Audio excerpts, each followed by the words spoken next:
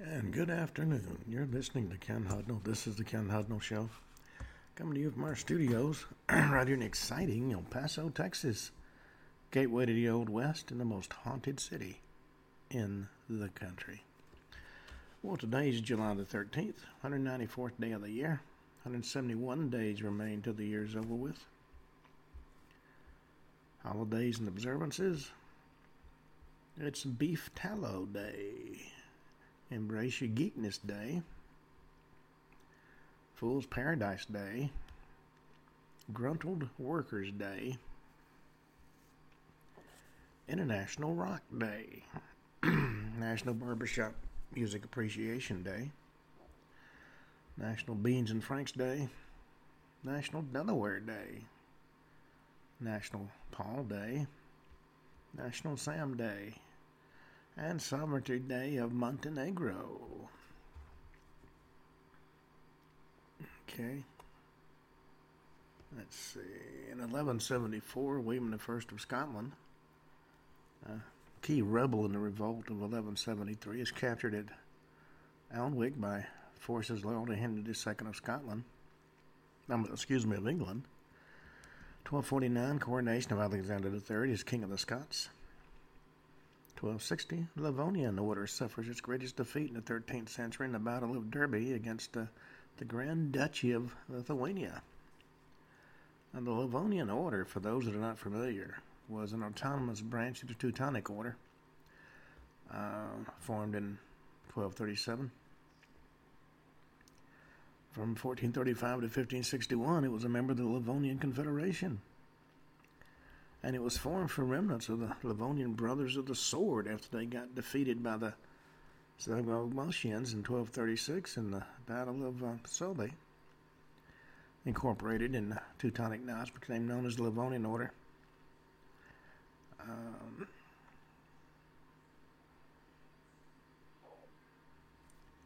So it was, and the Teutonic Knights were the German version of the Knights Templar. 1558, Battle of Gravelines in France. Spanish forces led by Count Lamora of Egmont defeat the French forces of Marshal Paul de Thermis at Gravelines. 1573, 80 Years' War. Siege of Harlem ends after 7 months. 1586, Anglo-Spanish War.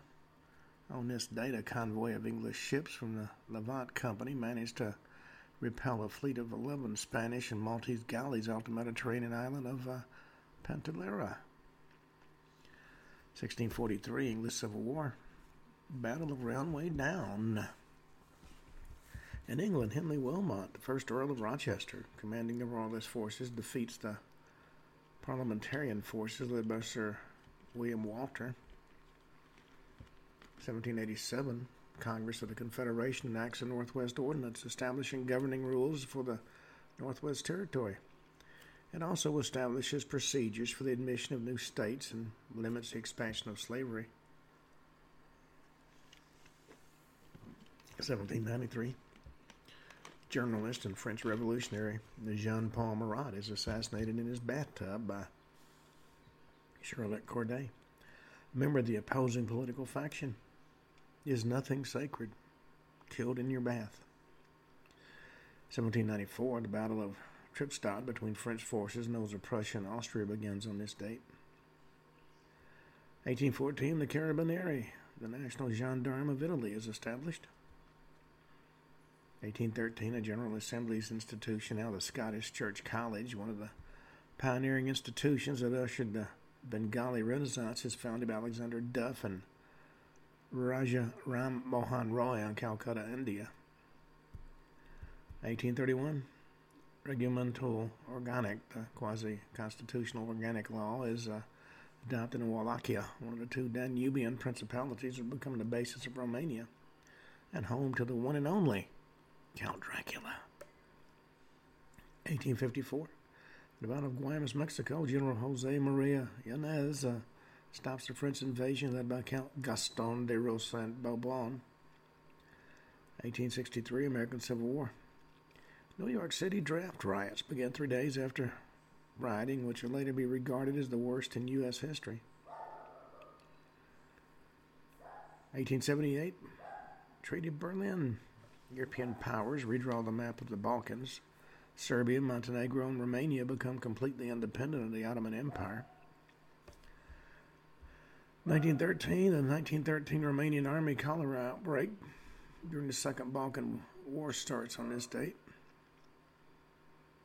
1919, British airship R-34 lands in Norfolk, England, completing the first airship return journey across the Atlantic in 182 hours of flight. 1930, the inaugural FIFA World Cup begins in Uruguay. 1941, World War II. Montenegrins began the 13th uprising, a popular revolt against the Axis powers. 1951, Rullestorada, one of the oldest still operating wooden roller coasters in Europe, is open at the Linnanmäki amusement park in Helsinki, Finland. 1956, the Dartmouth Workshop is the first conference on artificial intelligence. 1962, with an unprecedented action, British Prime Minister Harold Macmillan dismisses 7 members of his cabinet, marking the effective end of the National Liberals as a distinct force in British politics. 1973, Watergate scandal. Alexander Butterfield reveals the existence of a secret Oval Office taping system to investigators for Senate Watergate Committee.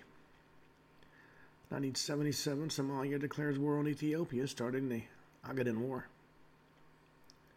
Also in 77, New York City, amidst a period of financial and social turmoil, experiences an electrical blackout lasting nearly 24 hours that leads to widespread fires and looting. 1985, the Live Aid benefit concert takes place in London and Philadelphia, as well as other venues such as Moscow and Sydney, and accomplished nothing. 1985, Vice President George H.W. Bush becomes the acting president for the day when Ronald Reagan undergoes surgery to remove polyps from his colon. 1990, Lenin Peak disaster. A 6.4 magnitude earthquake in Afghanistan triggers an avalanche on Lenin Peak, killing 43 climbers in the deadliest mountaineering disaster in history. 2003, French DGSE personnel aboard an Operation 16 to rescue Ingrid Betancourt from FARC rebels in Colombia, causing a political scandal when details are leaked to the press. 2008, Battle of Wanat begins when Taliban and Al-Qaeda guerrillas attack U.S. Army and Afghan National Army troops in Afghanistan. The U.S. deaths at that time were the most in a single battle since the beginning of the operations in 2001. 2011, Mumbai is rocked by 3 bomb blasts during the evening rush hour, kills 26 and injures 130. Also in 2011, United Nations Security Council Resolution 1999 is adopted that admits South Sudan to member status of United Nations. 2013, Typhoon Suik kills at least 9 and affects more than 160 million in East China and Taiwan. 2016, Prime Minister of the UK, David Cameron, resigns, succeeded by Theresa May. 2020, after a 5-day search, the body of American actress and singer Naya Rivera is recovered from Lake Piru, where she drowned in California. For those that are not familiar with her, she was an actress, singer, model, recognized for her work on the popular musical comedy drama series Glee, where she starred from 2009 to 2015. Born in 87 in California and died in 2020 in California.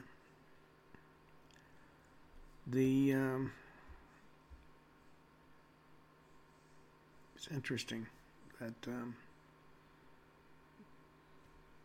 in recent years, an unusual number of performers have died. Now, we've been talking about the Kennedy assassination in the last few shows. But I got handed something yesterday that puts a new light on things. Kennedy may well have been assassinated because he signed Executive Order 11110.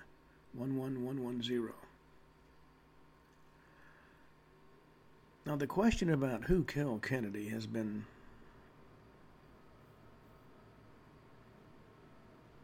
bandying about for 60 years. And while we don't have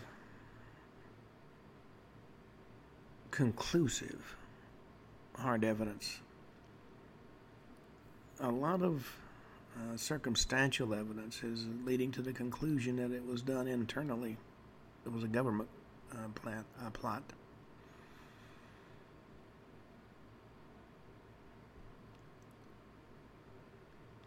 Now, despite the conclusions of the Warren Commission that the assassination was the work of a lone nut gunman, most Americans still have doubts.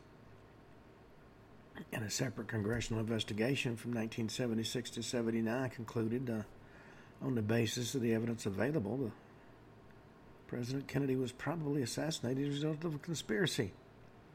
But the committee is unable to identify the other gunman or the extent of the conspiracy. The committee is also unable to find its ass with both hands and a map. There were no follow-up investigations.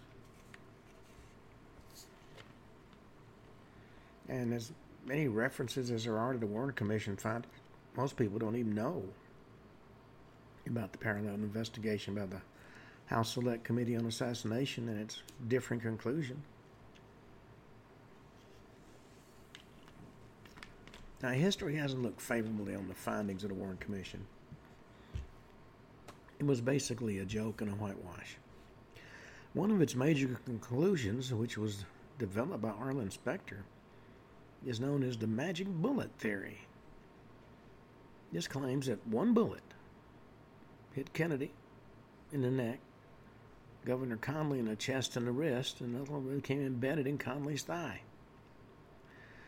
Now, this explanation was required to dispel the theory of multiple shooters, since there wouldn't have been enough time for Oswald to fire two separate shots between frames 210 and 240 of the now famous Zapruder film.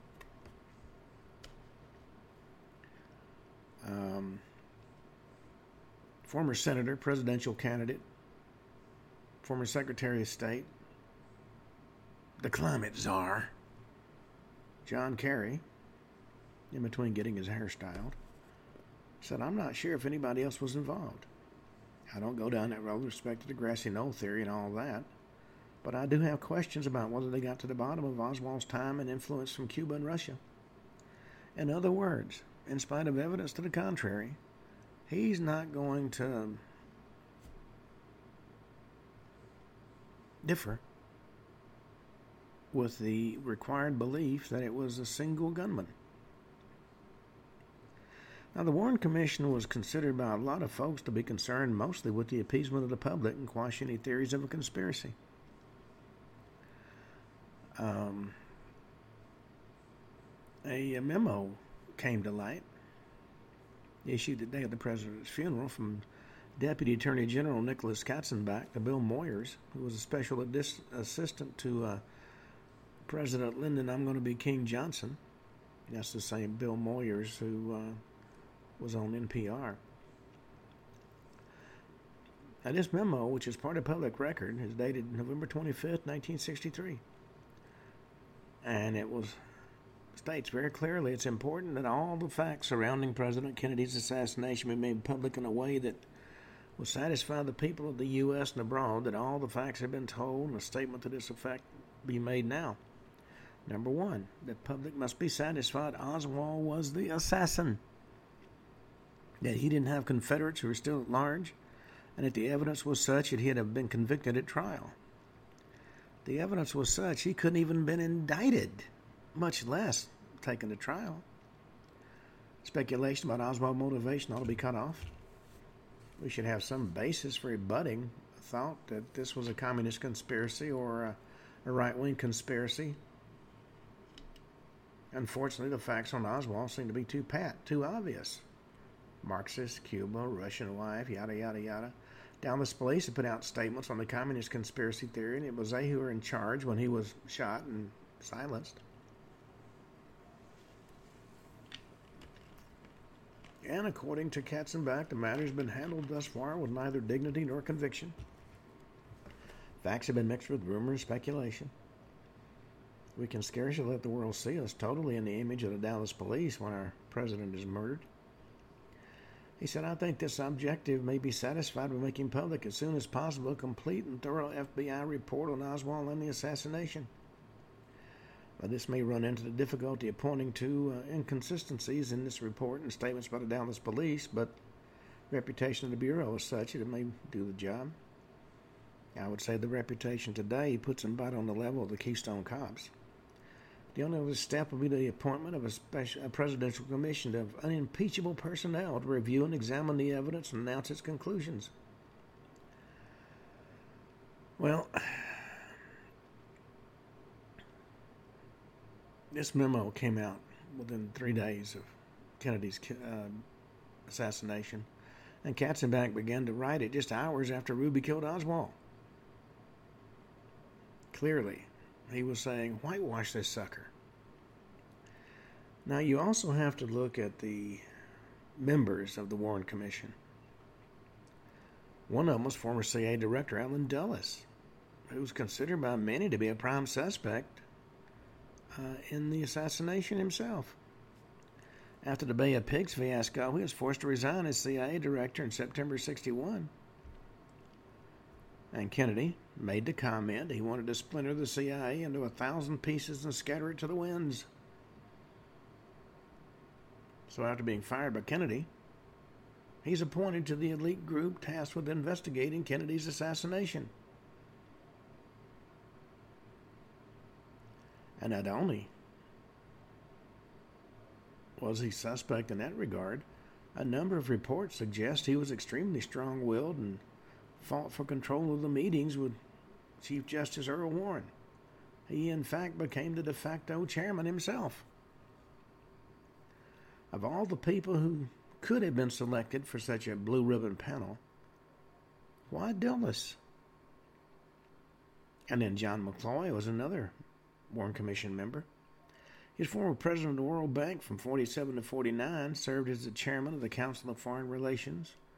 The 1936 Berlin Olympics, he sat in Fuhrer's box with none other than Hitler himself. Later appointed the U.S. High Commissioner over Germany after the Allies defeated the Nazis in World War II. He's the one that commuted the life sentences of 5 Nazi doctors known for some of the worst atrocities during the war.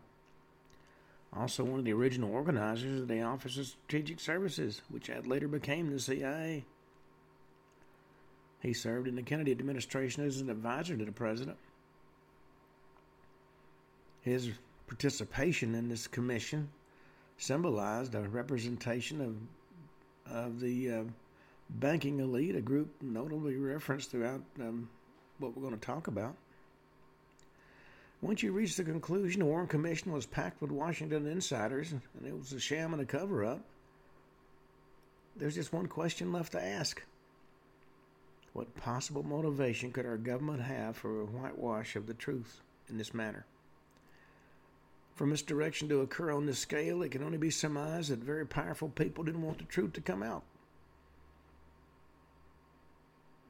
So it's clear that the Washington establishment was probably involved in the assassination plot, or at a minimum knew about it. They did nothing to stop it from happening. And although there have been countless Freedom of Information Act lawsuits by researchers and reporters, there were reportedly more than 50,000 documents related to the Kennedy assassination still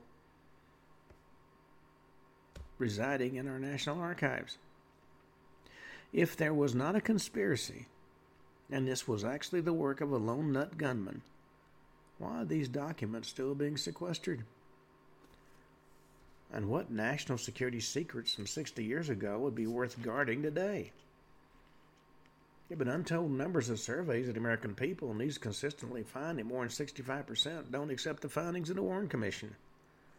Too many lies have been told, too much has been covered up, too many curious deaths of key witnesses, and we've talked about 90 of them. including Oswald himself, as well as Jack Ruby. A lot of people today believe this was a coup d'etat. You can draw a reasonable inference about why the government is holding out on the release of thousands of documents. It's justifiable to assume that the release of these documents would confirm the existence of a conspiracy.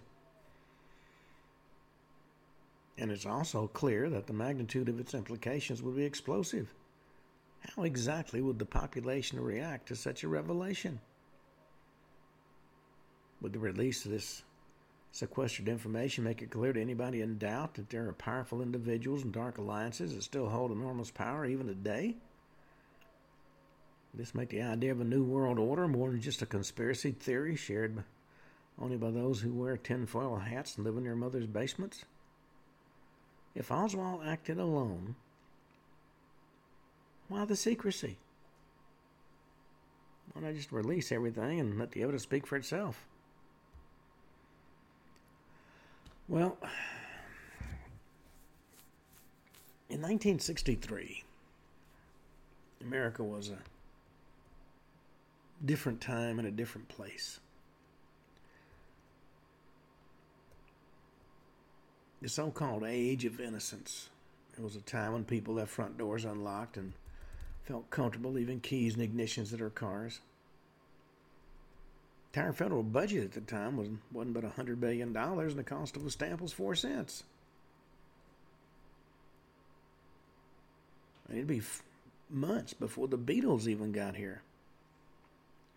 John Kennedy had been in office just over 1,000 days. But there were a number of events of major consequence, including the creation of the Peace Corps, the Bay of Pigs invasion, the Cuban Missile Crisis, the building of the Berlin Wall, the Civil Rights Movement, the Vietnam War, our efforts to put a man on the moon. Now, a lot of the fingers have been pointed by Washington at Lee Harvey Oswald. He was born in New Orleans, 1939. He'd be 74 today if he hadn't been killed by Jack Ruby. Idolized his older brother Robert and tried to follow in that brother's footsteps. Listed in the Marine Corps when he turned 17. He was a radar operator. And contrary to rumors, he was never trained as a sniper, didn't possess superior skills with firearms. In fact, he qualified with the rating of sharpshooter,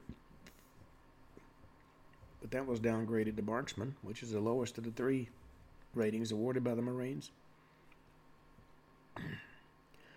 During his time in service, he actually faced a court-martial after accidentally shooting himself with an unauthorized .22 caliber handgun.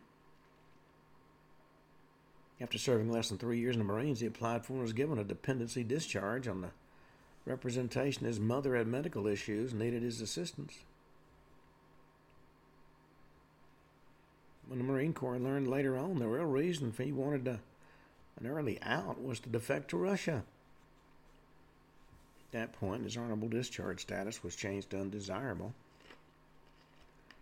After he got that discharge, he immediately applied for a passport and made plans to travel to Russia as a student. And before he got there, he applied for political asylum. Now, I really doubt, as young as he was, he had all this worked out without any help. After defecting, he lived in Russia for 3 years and came back to the States in June of '62 with a Russian wife. Her name was Marina Nikolaevna Prusakova. Today, she's known as Marina Oswald Porter. And she's 72. No, I'm sorry, 70. Late 70s. Now, the media would have us believe that Oswald acted alone and was motivated out of an anti-American view he developed after leaving the military. But if that's the case, we wonder about he and his Russian wife being allowed to come back to the U.S. after his defection. And in fact, the U.S. government even gave him a repatriation loan of $435 to cover his return travel expenses. Very unusual action. I had a contract CIA agent appear on a show I did in California years ago, and he had been sent in to clean up loose ends in Dallas. And very few people know Oswald apparently was bisexual, and he had a male lover that he left to go to Russia. And the contract agent took the male lover to the airport when Oswald returned, and Oswald didn't recognize him, which raises the question of whether or not the man that came back was the man that went. That has never been addressed. Now, despite attempts to get him released, Oswald's tax returns are still classified, even though his widow has authorized their release. Now, why might people want to see the tax returns? It'd reveal if he was on the payroll of the government after he left the military.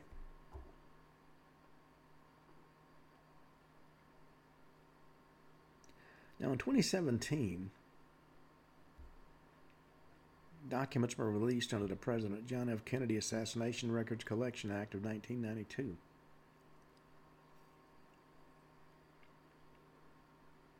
So a lot of documents are now in the public venue that raise even more questions. Now, there are two other significant facts about the shooting that had never been addressed.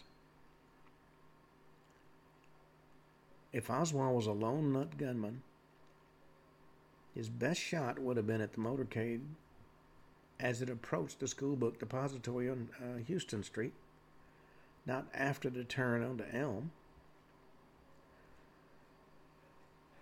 That's why many people believe at least one other shooter was positioned in the grassy knoll area that everybody talks about. It provided adequate elevation to see the motorcade without the obstruction of spectators standing at street level. And it was also a fence which would have provided cover for shouldering a rifle. It would have made no sense for Oswald to take the shot as the vehicles were moving away from him, unless he was acting in concert with at least one of those shooters. Most serious researchers believe there were at least 3, maybe 4 shots. And it's likely they would have all taken place at approximately the same time, probably coordinated by radio communications or a visual cue, such as opening an umbrella, which did take place.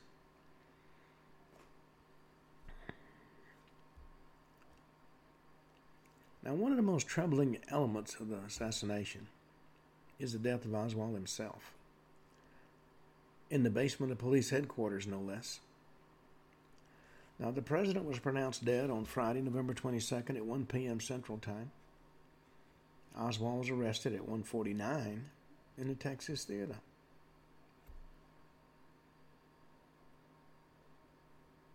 Now, if you just assassinated the president, why would you go watch a movie? Jack Ruby, born Jacob Leon Rubenstein, Dallas nightclub operator, was seen on multiple occasions inside Dallas police headquarters after Oswald was arrested. There's even a newsreel footage that shows him impersonating a reporter. Now, this certainly provides convincing evidence that the shooting of Oswald was not a spontaneous act by Ruby, as he maintained it was. Supposedly, he shot Oswald to keep Jackie Kennedy from having to come back and go through a trial. Most people believe Ruby was armed and ready to pull the trigger on each of his previous appearances at police headquarters. He didn't get that opportunity until Sunday morning in the basement of the police headquarters.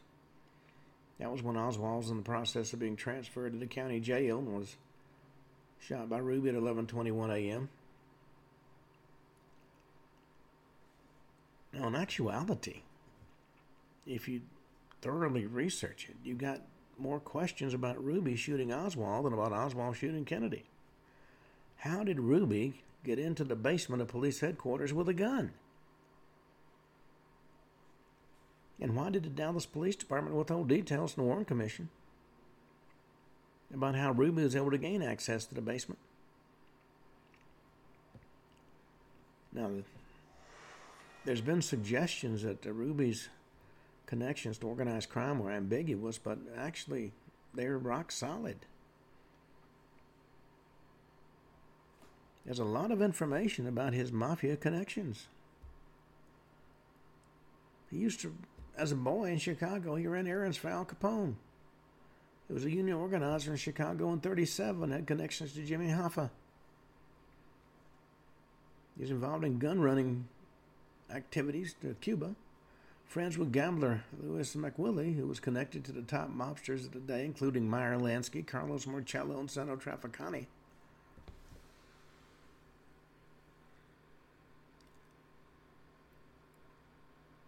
Now, the real question you should be asking is, why would Ruby, on his own, decide to go kill Oswald? And how did Ruby know that Oswald was the man that actually shot Kennedy?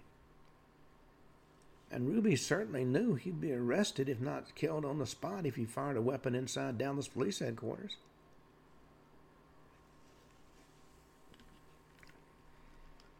He also knew, win, lose, or draw, he's going to be prosecuted for his actions, even if Oswald actually was the man that killed Kennedy.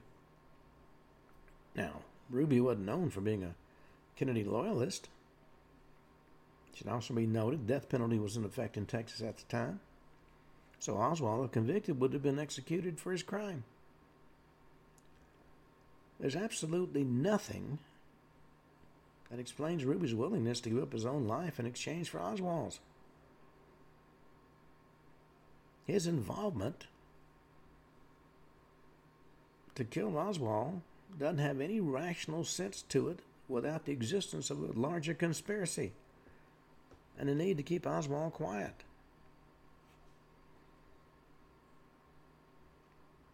Now, Oswald may have been brought into this conspiracy for the sole purpose of being the fall guy.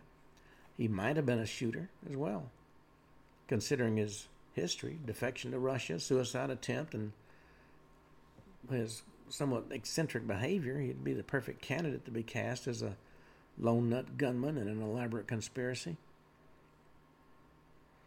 Now, one of the reasons there's so many theories about the assassination of Kennedy is, frankly, his long list of enemies. Now, all presidents have adversaries, and getting to the nation's highest office brings with it a figurative target on your back. But Kennedy had plenty of enemies.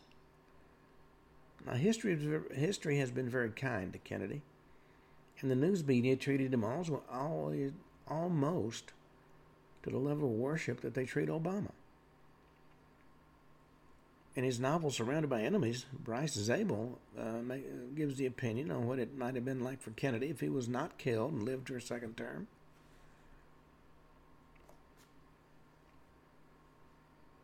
Now, most people remember Kennedy, our youngest president, in a very favorable light, even though the actual truth exposed it a less than attractive profile. One thing that's clearly unique about the Kennedy assassination investigation is the list of suspects. I mean, most homicide investigators are able to quickly focus on a single suspect, but in the case of killing Kennedy, the issue wasn't who could be added to the list of suspects, but who could we leave out? Now, Kennedy had political adversaries, no question about that. All politicians do. But more than that, he had outright enemies, not only overseas, but here at home. I mean, multiple assassination theories even include the involvement of his own vice president, Lyndon "I'm going to be King" Johnson. Now, they couldn't have been more dissimilar, even in physical appearance. Even though Kennedy was 6 feet tall, Johnson was 6'4". Johnson was 51, Kennedy was 43 in 1960. And although there were a bit of political rivals for the 60 Democratic nomination, the selection of Johnson as his running mate was Kennedy's only logical move to placate the South. But it was certainly a strange pairing. And though Kennedy did carry Texas in the 1960 presidential election, it was only about 2%. And the joining of Kennedy and Johnson was a match figuratively made in hell. Now, how do most people remember JFK? As a young, handsome, dapper dresser with a Hollywood smile and a gregarious personality. Known for being especially charismatic, charming, and a magnet for both women and men. He was a consummate politician. Well, he was given the finest education money could buy by his father, Joseph Kennedy. Attended one of the most prestigious preparatory schools in the world. War hero as a commander of the legendary PT-109. Won the Pulitzer Prize in '57 for his book Profiles in Courage. Well, despite his remarkable resume, his character flaws are equally as extraordinary. He had legendary dalliances with a number of women. In fact, the list is too long to go into. His sexual conquest included Hollywood starlets, women working on the White House staff, even a girlfriend of Chicago mob boss Sam Giancana. His wife Jackie and their children spent most weekends away from the White House on a farm in Virginia. And this was understood by those in the know as an accommodation by his wife as an allowance for him to pursue his sexual escapades over the weekend, so she wouldn't be there to witness any of it.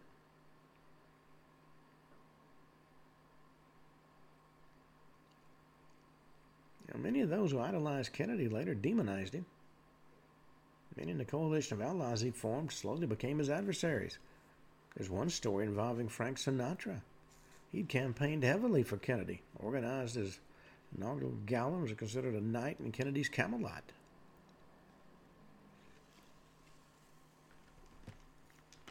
Well,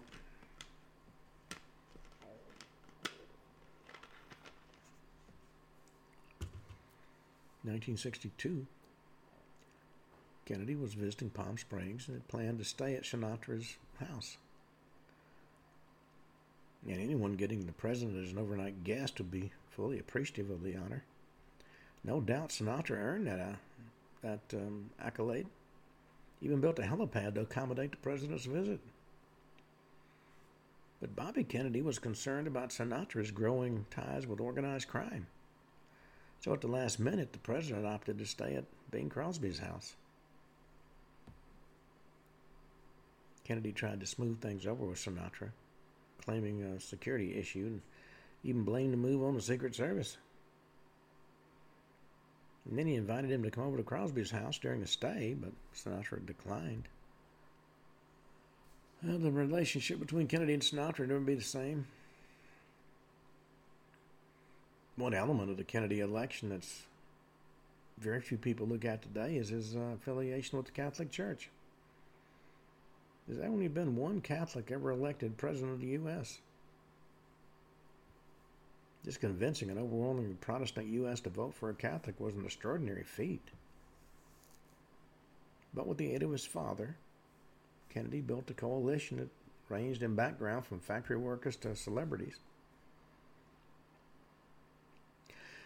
Now, years after the assassination, it was confirmed that prior to Dallas, there were two other assassination plots, one in Chicago and one in Tampa. They've been thoroughly discussed in a book called Legacy of Secrecy. The Tampa plot was aborted when Tampa law enforcement came aware of the details, and Chicago plot was foiled when Kennedy canceled his trip at the last minute due to security concerns. Well,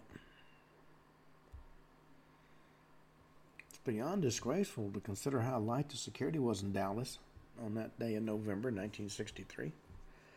There were an estimated 200,000 people lining the motorcade route, dozens of high-rise buildings with open windows, and only 12 Secret Service agents guarding the president. And as a postscript to the general details on the motorcade itself, the Lincoln Continental, which Kennedy was riding, continued to remain in service until 1977.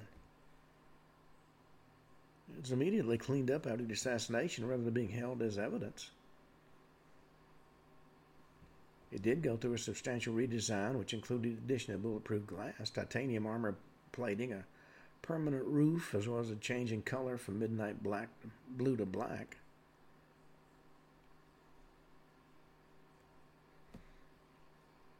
Now, as Attorney General, Bobby Kennedy made the prosecution of organized crime leaders a central focus of his tenure.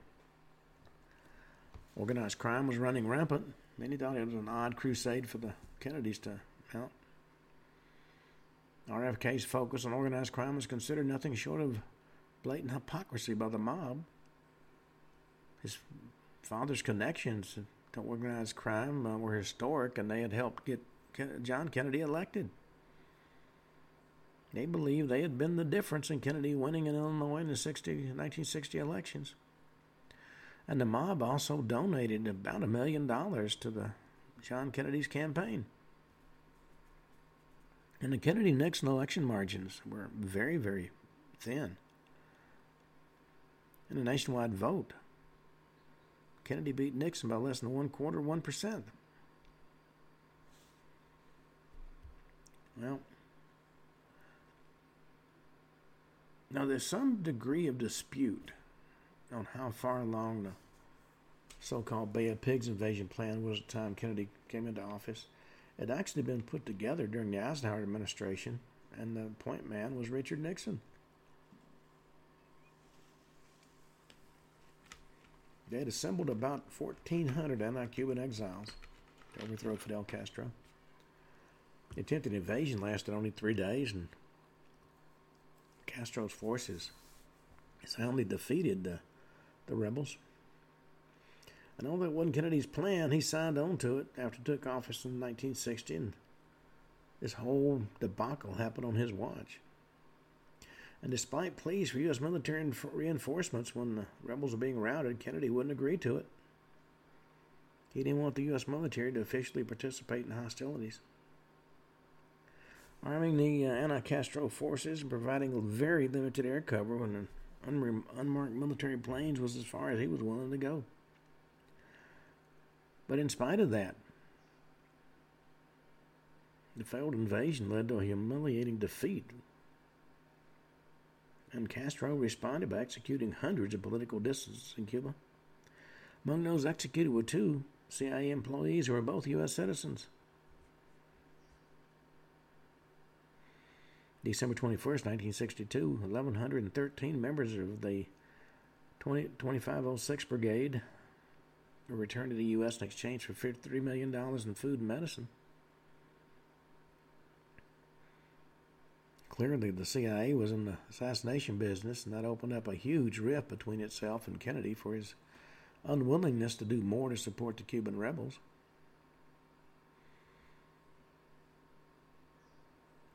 Well, after Kennedy was pronounced dead, Vice President Lyndon I'm going to be King Johnson was sworn in as the 36th president.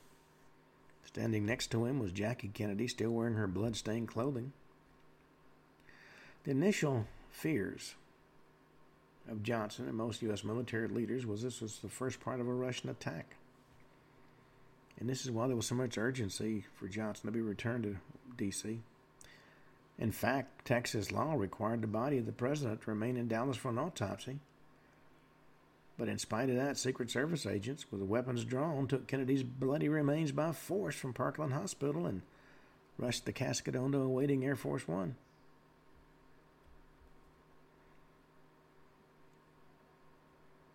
A lot of the conspiracy theories revolve around the fact there was never a Texas autopsy, which supported the idea that it was a U.S. government cover-up.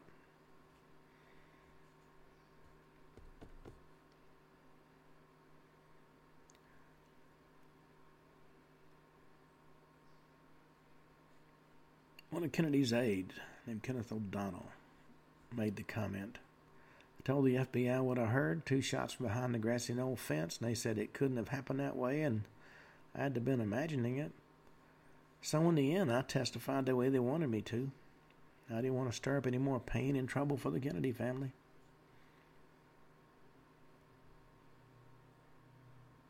That quote came out of Tip O'Neill's book, Man of the House. O'Donnell was riding in the Secret Service follow-up car with Dave Powers, who was present and told O'Neill he had the same recollection. Well,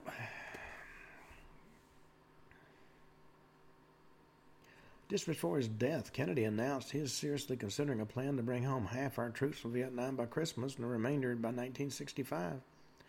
And he canceled millions of dollars in military contracts as a result of this new direction he is planning to pursue with respect to the war. So there was a lot of discussion that perhaps the military-industrial complex wanted to kill him to keep the war going.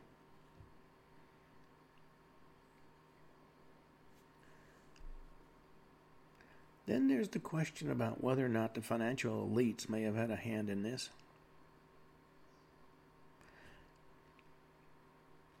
And to understand their rationale, answer me this question.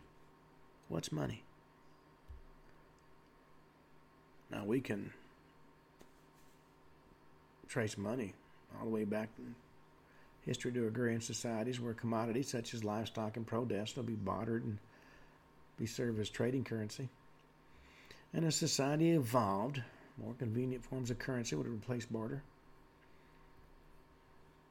Historically, government coins would have an intrinsic value, or a bullion value, so to speak, since they were created from precious metal. Today, gold and silver coins are for collectors. They're sold for their collector value, or simply the raw value of the bullion. Paper currency in the U.S. would hold a value of its own on the basis it could be redeemed for gold or silver. Till 1968, silver certificate dollars could be exchanged for the same face value of a silver dollar coin or a raw silver bullion. Well, there were a number of meetings, secret meetings among bankers that would take place. One of the most influential was 1944 in the Bretton Woods Agreement. I was in New Hampshire.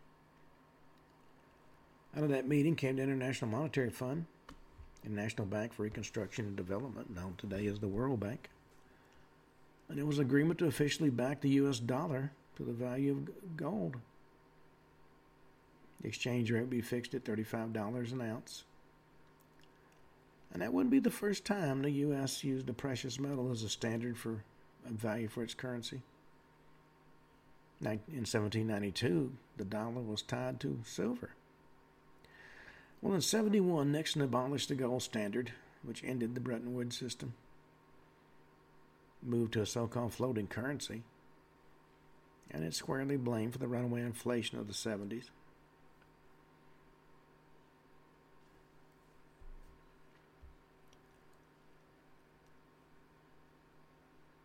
Now, there's a theory that was put to me yesterday, and after doing some research overnight, it has a logical basis.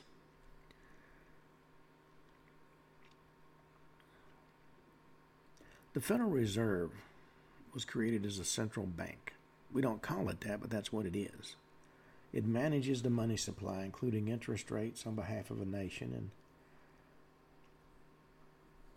it's the central banking mechanism in the U.S. In a variety of specific ways in which the Fed performs this management, but two of the most prominent are interest rate manipulation and open market operations. The Federal Reserve is the functional mechanism of the Federal Reserve Act, which was passed in 1913, and that came to life following the Panic of 1907. Primary mandate of the Federal Reserve Act is that special banks be set up for the purpose of providing an elastic currency within the U.S. And it's from here that the first real basis for substantial disagreement about the Federal Reserve came to exist, because the matter of whether or not elastic currency is in the best interest of a nation and people is a point of contention. The Federal Reserve System is comprised of 12 regional banks that are overseen by a seven-member Board of Governors, each of which are appointed to 14-year terms by the President and approved by the Senate. And if the Board of Governors that the chairman and vice chairman of the Federal Reserve System are appointed by the president, they serve a 4-year term, can be renominated for these positions as often as the president cares to do so. And each of the 12 regional Federal Reserve banks has a president, which is nominated by that bank's board of directors. And this brings up a number of interesting questions.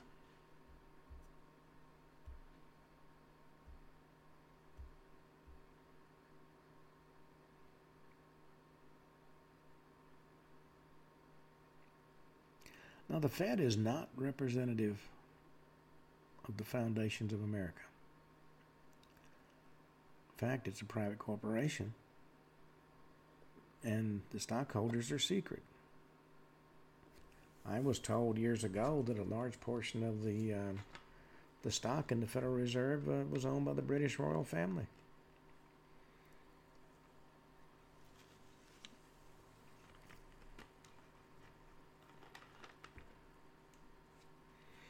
Now, when you know about the historical basis for the founding of the U.S., it goes entirely against what the Federal Reserve represents. It's un-American, both in respect to its inherent makeup. It's a cartel of private banks masquerading as an institution that exists for the benefit of the public. It's also the lender of last resort to struggling financial institutions.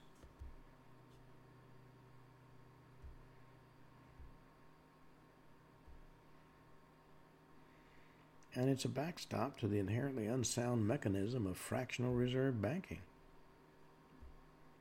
It also gets involved in social engineering for the benefit of a collectivist society.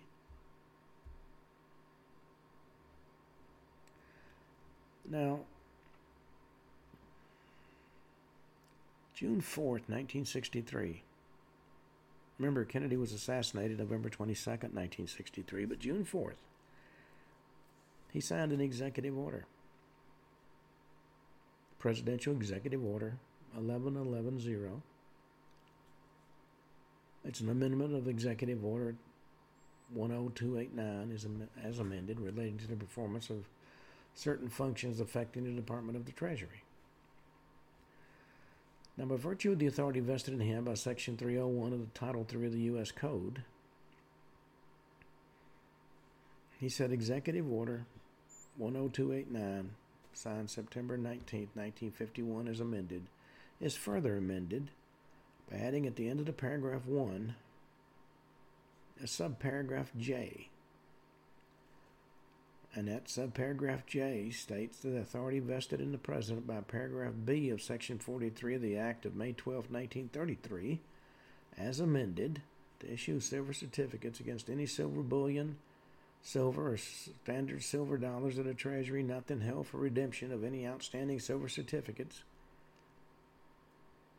Now, rather than we get into the hoopla, basically he was making silver certificates a standard currency. Now, one of the things we were told in Watergate investigation was follow the money. And you can apply that to the Kennedy assassination. And of course, many of the assassination theories that have made the rounds, to one degree or another, have financial motivations.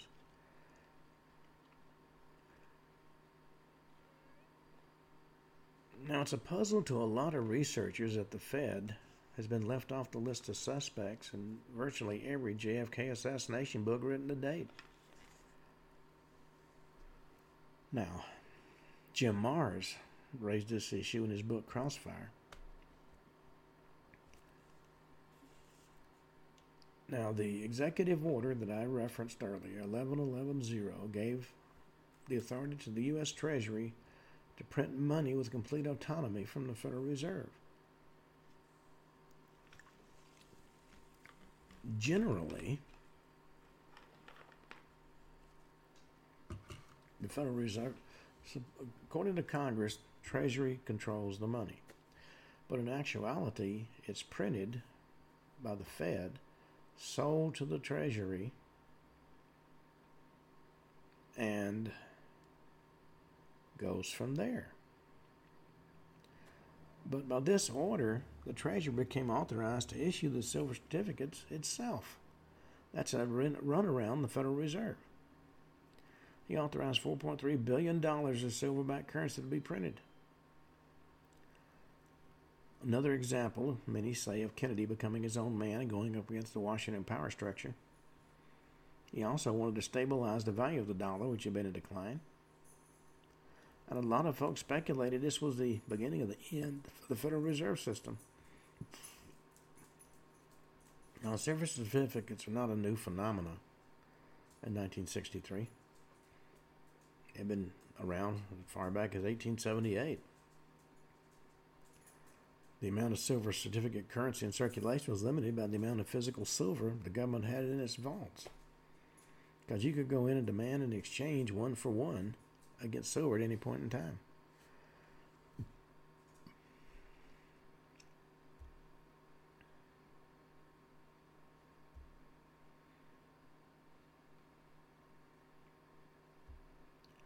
Now, the interesting thing is, with Kennedy assassinated, as soon as he could do it, one of his first actions by Lyndon I'm going to be King Johnson was to revoke Kennedy's executive order. Now, we'll talk more about what that meant in tomorrow's show, but at the moment, we've run out of time. So until tomorrow at this time, this is Ken Hudnall for the Ken Hudnall Show, saying have a truly great evening. Lucky Land Casino, asking people, what's the weirdest place you've gotten lucky? Lucky? In line at the deli, I guess? Aha, in my dentist's office. More than once, actually. Do I have to say? Yes, you do. In the car before my kids' PTA meeting. Really? Yes. Excuse me, what's the weirdest place you've gotten lucky? I never win and tell. Well, there you have it. You can get lucky anywhere, playing at LuckyLandSlots.com. Play for free right now. Are you feeling lucky? No purchase necessary. Void where prohibited by law. 18+. Terms and conditions apply. See website for details.